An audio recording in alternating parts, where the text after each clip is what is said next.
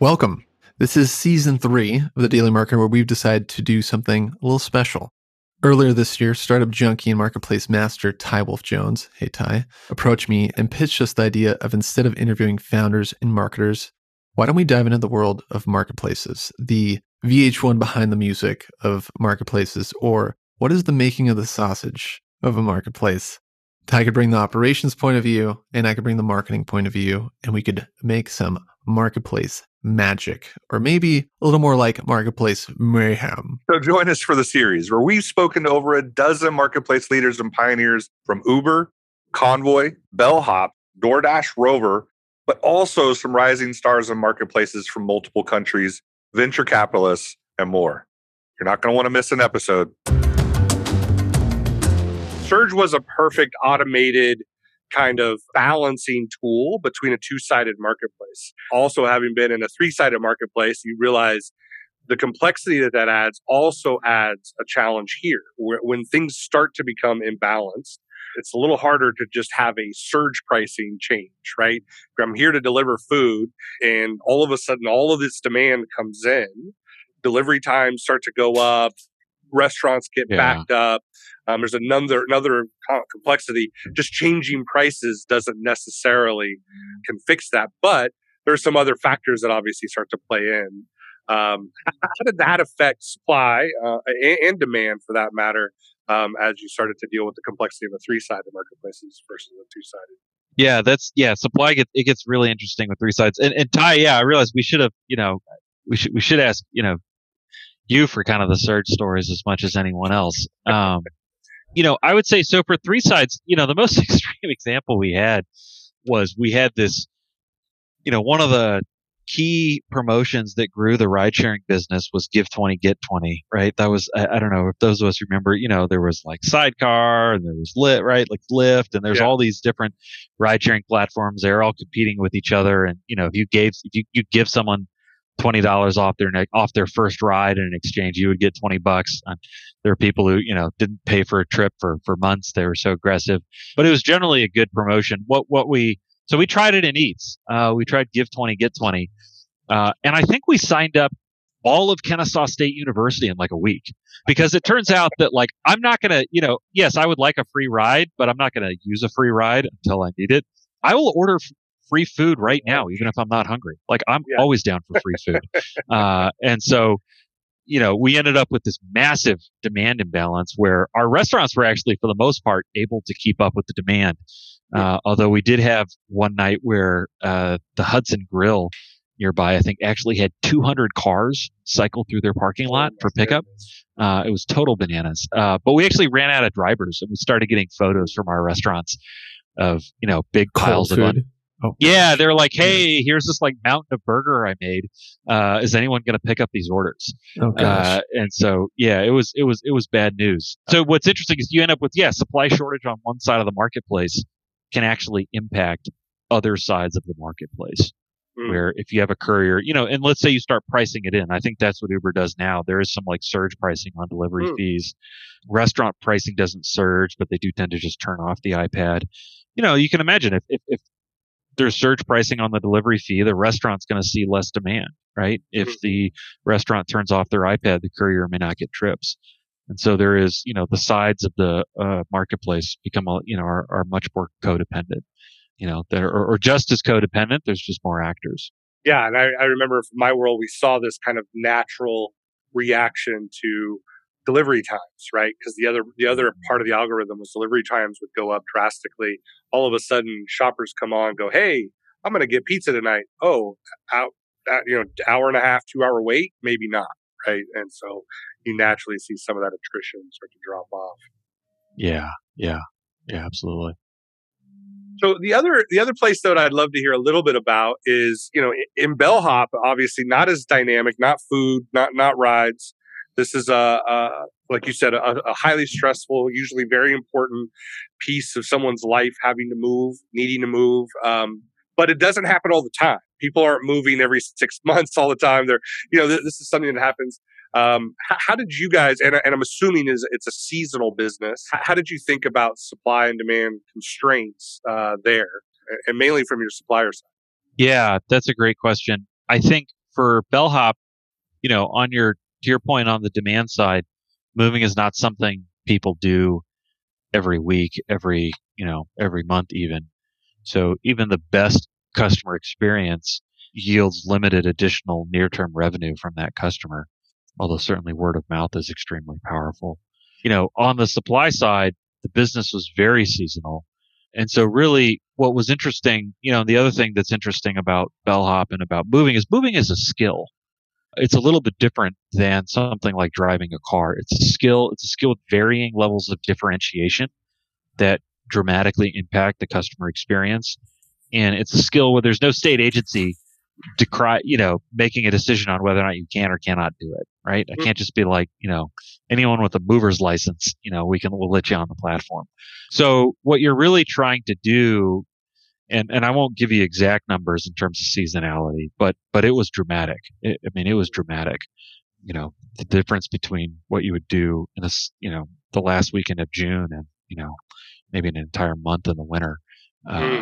So it was dramatic seasonality. What you're really trying to do is you're trying to hold on to the highest skill elements of your supply base. And for us, that was our crew leads. That was what we called something called a captain. It was kind of a status that we created inside of the movers. And so your goal is over this, going into your spring ramp is really not just to have enough movers to sort of do the moves, but to have enough captains to lead and captain individual moves. And then your goal going into the winter is to hold on to as many of those captains as possible because they're the ones that take the longest time to train. You want to hold on to your captains in the winter. And then when you come back into the spring again, right, those are the ones who form your baseline growth. And then you need to grow more captains from your new recruits in order to kind of meet your growth goals. Interesting. So you actually kind of created different levels of your operators and were able to kind of look at your supply base that way or your team base that way.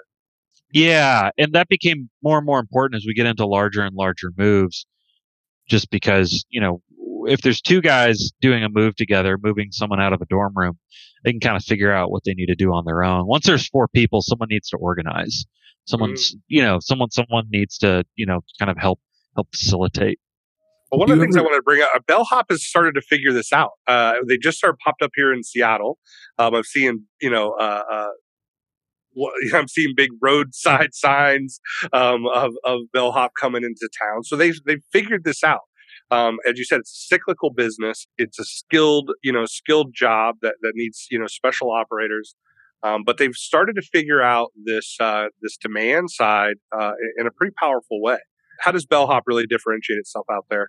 Or from what you see in your experience, what do they do? Yeah, you think in terms of how the service is delivered, in terms of service quality, or in terms of acquisition tactics? Either way, how did they start to grow where it doesn't seem like as many have been able to stick with it? Yeah, so I think the couple things. If you compare Bellhop to existing, maybe other physical item startups, there was something around doing the whole move element. And then showing up at the right asset size, that being a box truck, not, I think, getting too confined in the peer-to-peer world of, like, hey, can I do this with pickup trucks? Yeah. I think was an important, you have to, when you're going into an industry and you're trying to disrupt it, you need to figure out what elements now that, you can throw away and don't make sense with kind of maybe a new model.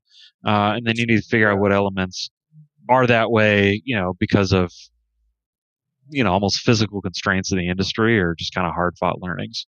On the marketing side, one of the advantages that Bellops has over local movers is having a centralized marketing team and building that as a core competency inside of the organization. And obviously I wasn't on that side of the business, but the ability to stay ahead from a tactic perspective on customer acquisition in a business where, again, 80% of your customers need to be acquired, right? Or some very high percentage, because you have limited repeat business, at least within a given year. People may come back the next year when they move.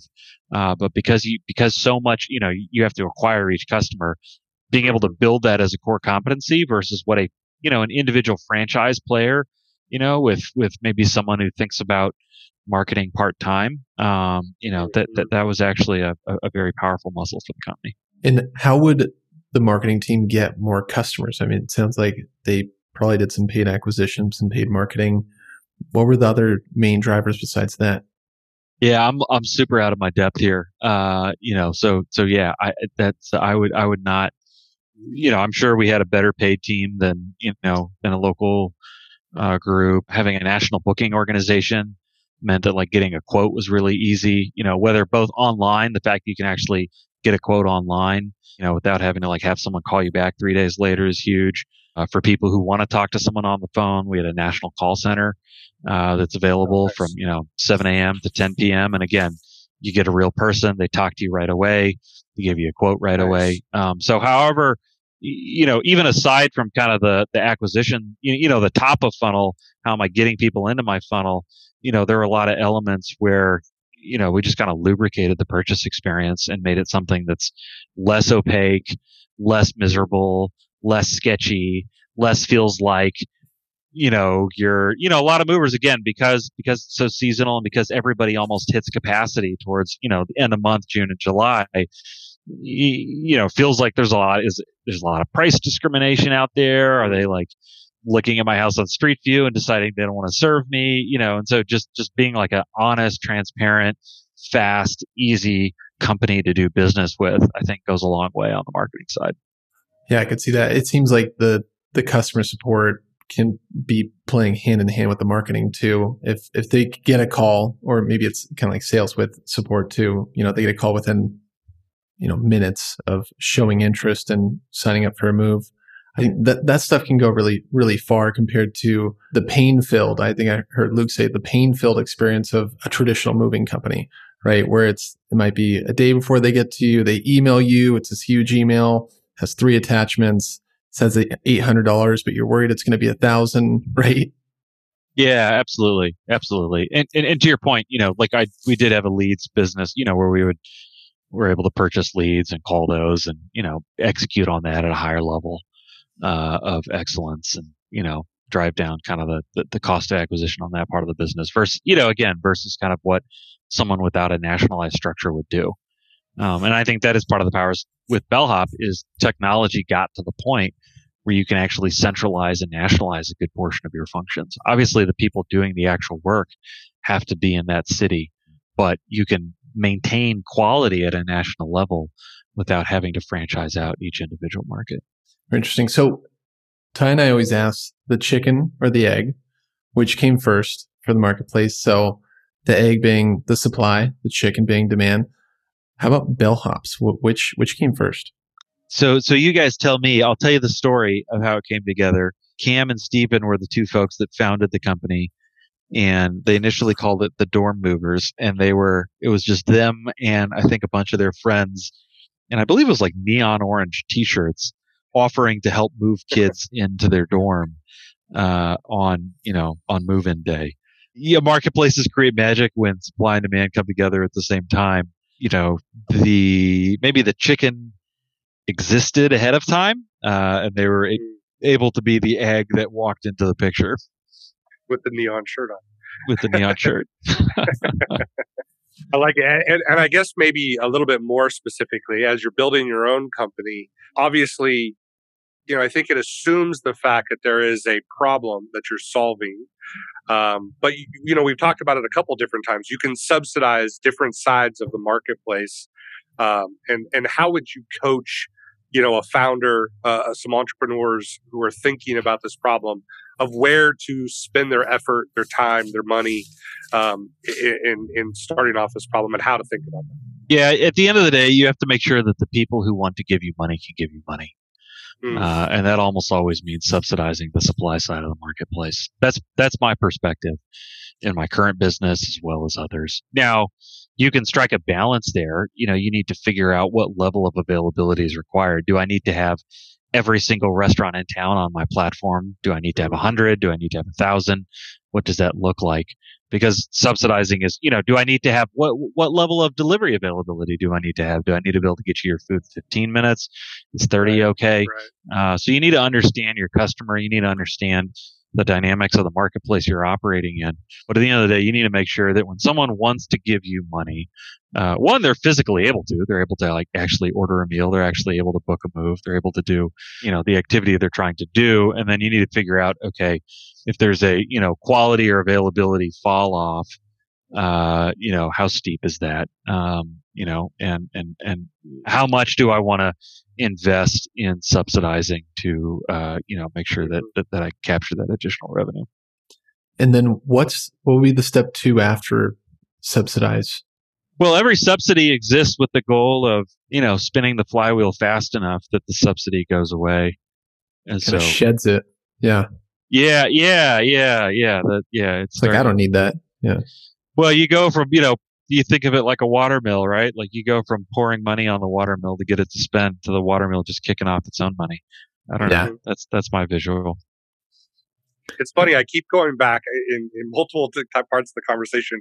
I keep remembering those Eat24 emails. I don't know if you guys were part of this, but I remember years ago as Eat24 was, getting restaurants, they were just obviously a takeout, world, but you would get these perfectly timed emails at Friday at like 4:45 that would give you 20% off. 20% off to hit the app and order your takeout just before dinner started on a Friday night.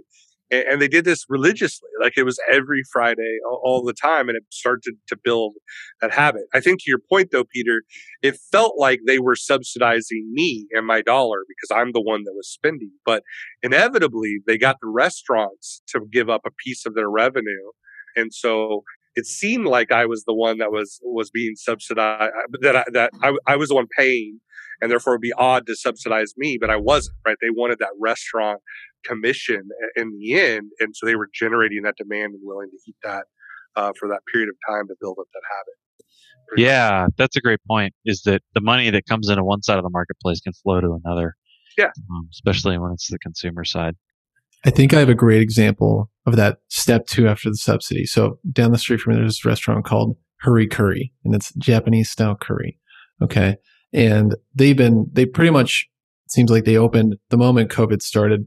And I drive by and I'm like, oh, that place looks so cute. Like I'll go eat there sometime once things get safer.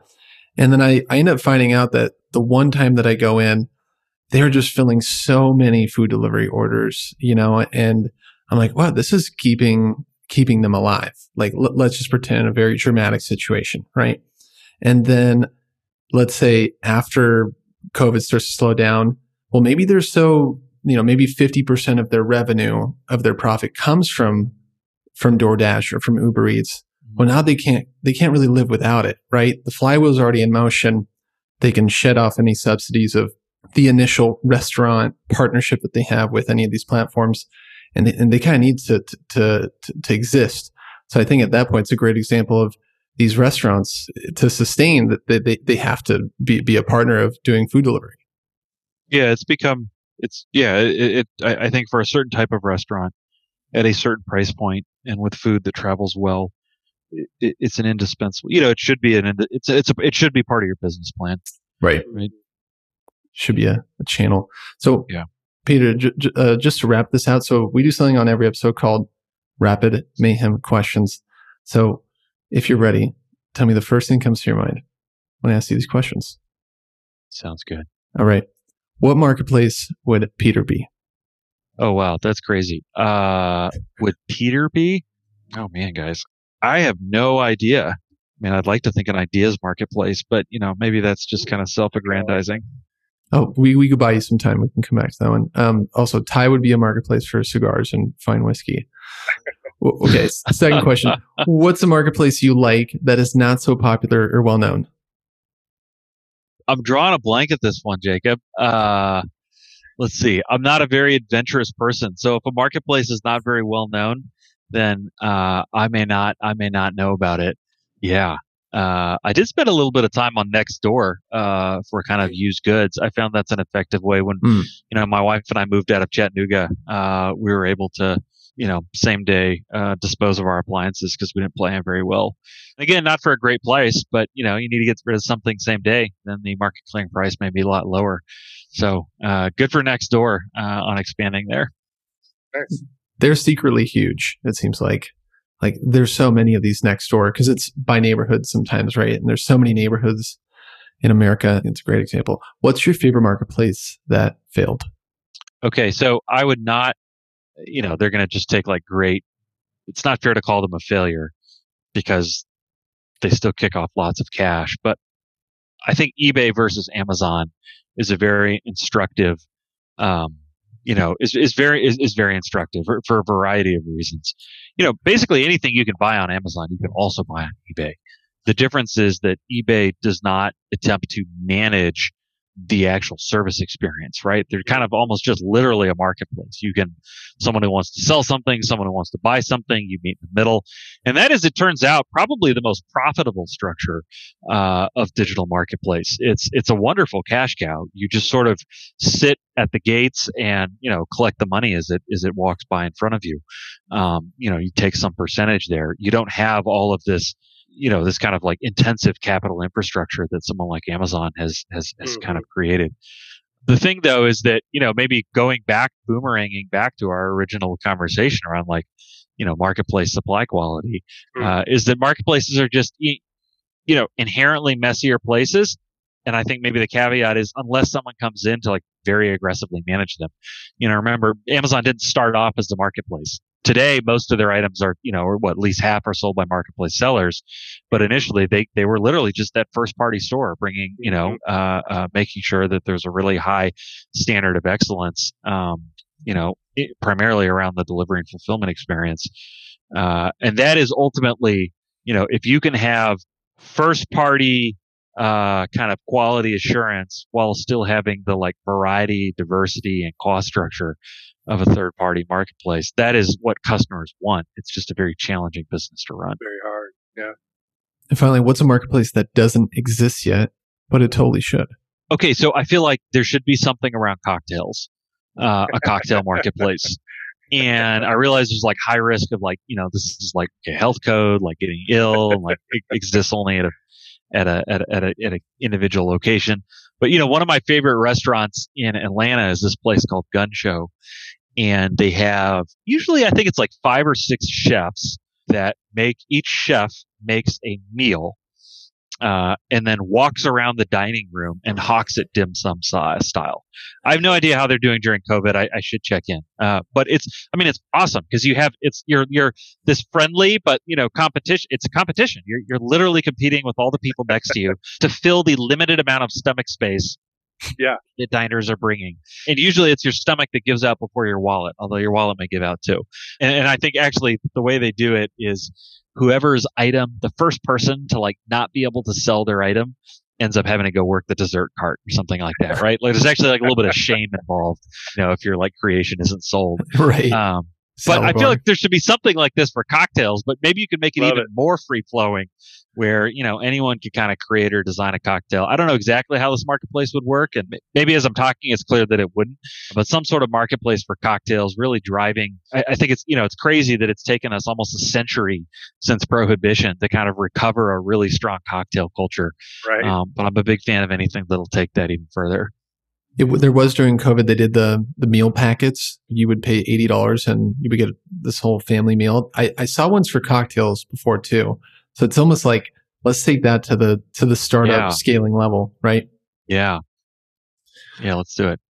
So Peter, what's the next big step change in marketplaces if you think there is one? I'm hesitant to make predictions here. I think, what we are seeing is that there are going to be more and more services that involve, humans and physical activity that people will try to deliver in the marketplace model. You can even see a lot of what's happening in long haul trucking is kind of, and again, that's always been a marketplace, but something that's kind of trying to digitize that marketplace.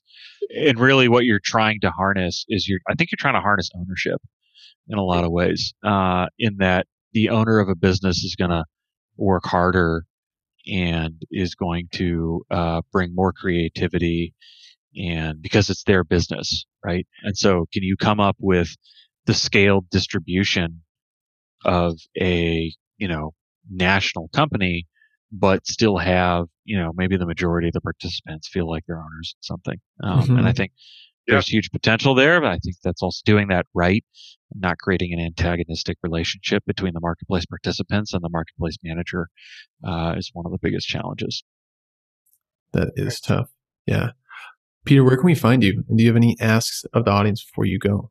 I love physical marketplaces. I love digital, physical. I think, the pandemic taught us anything. It's that,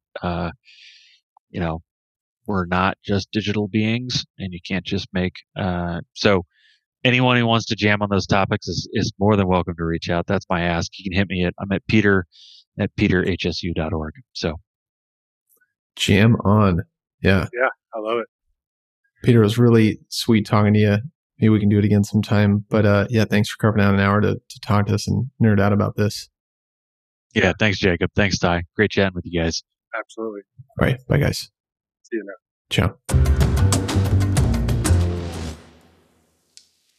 What a phenomenal episode, huh, Ty?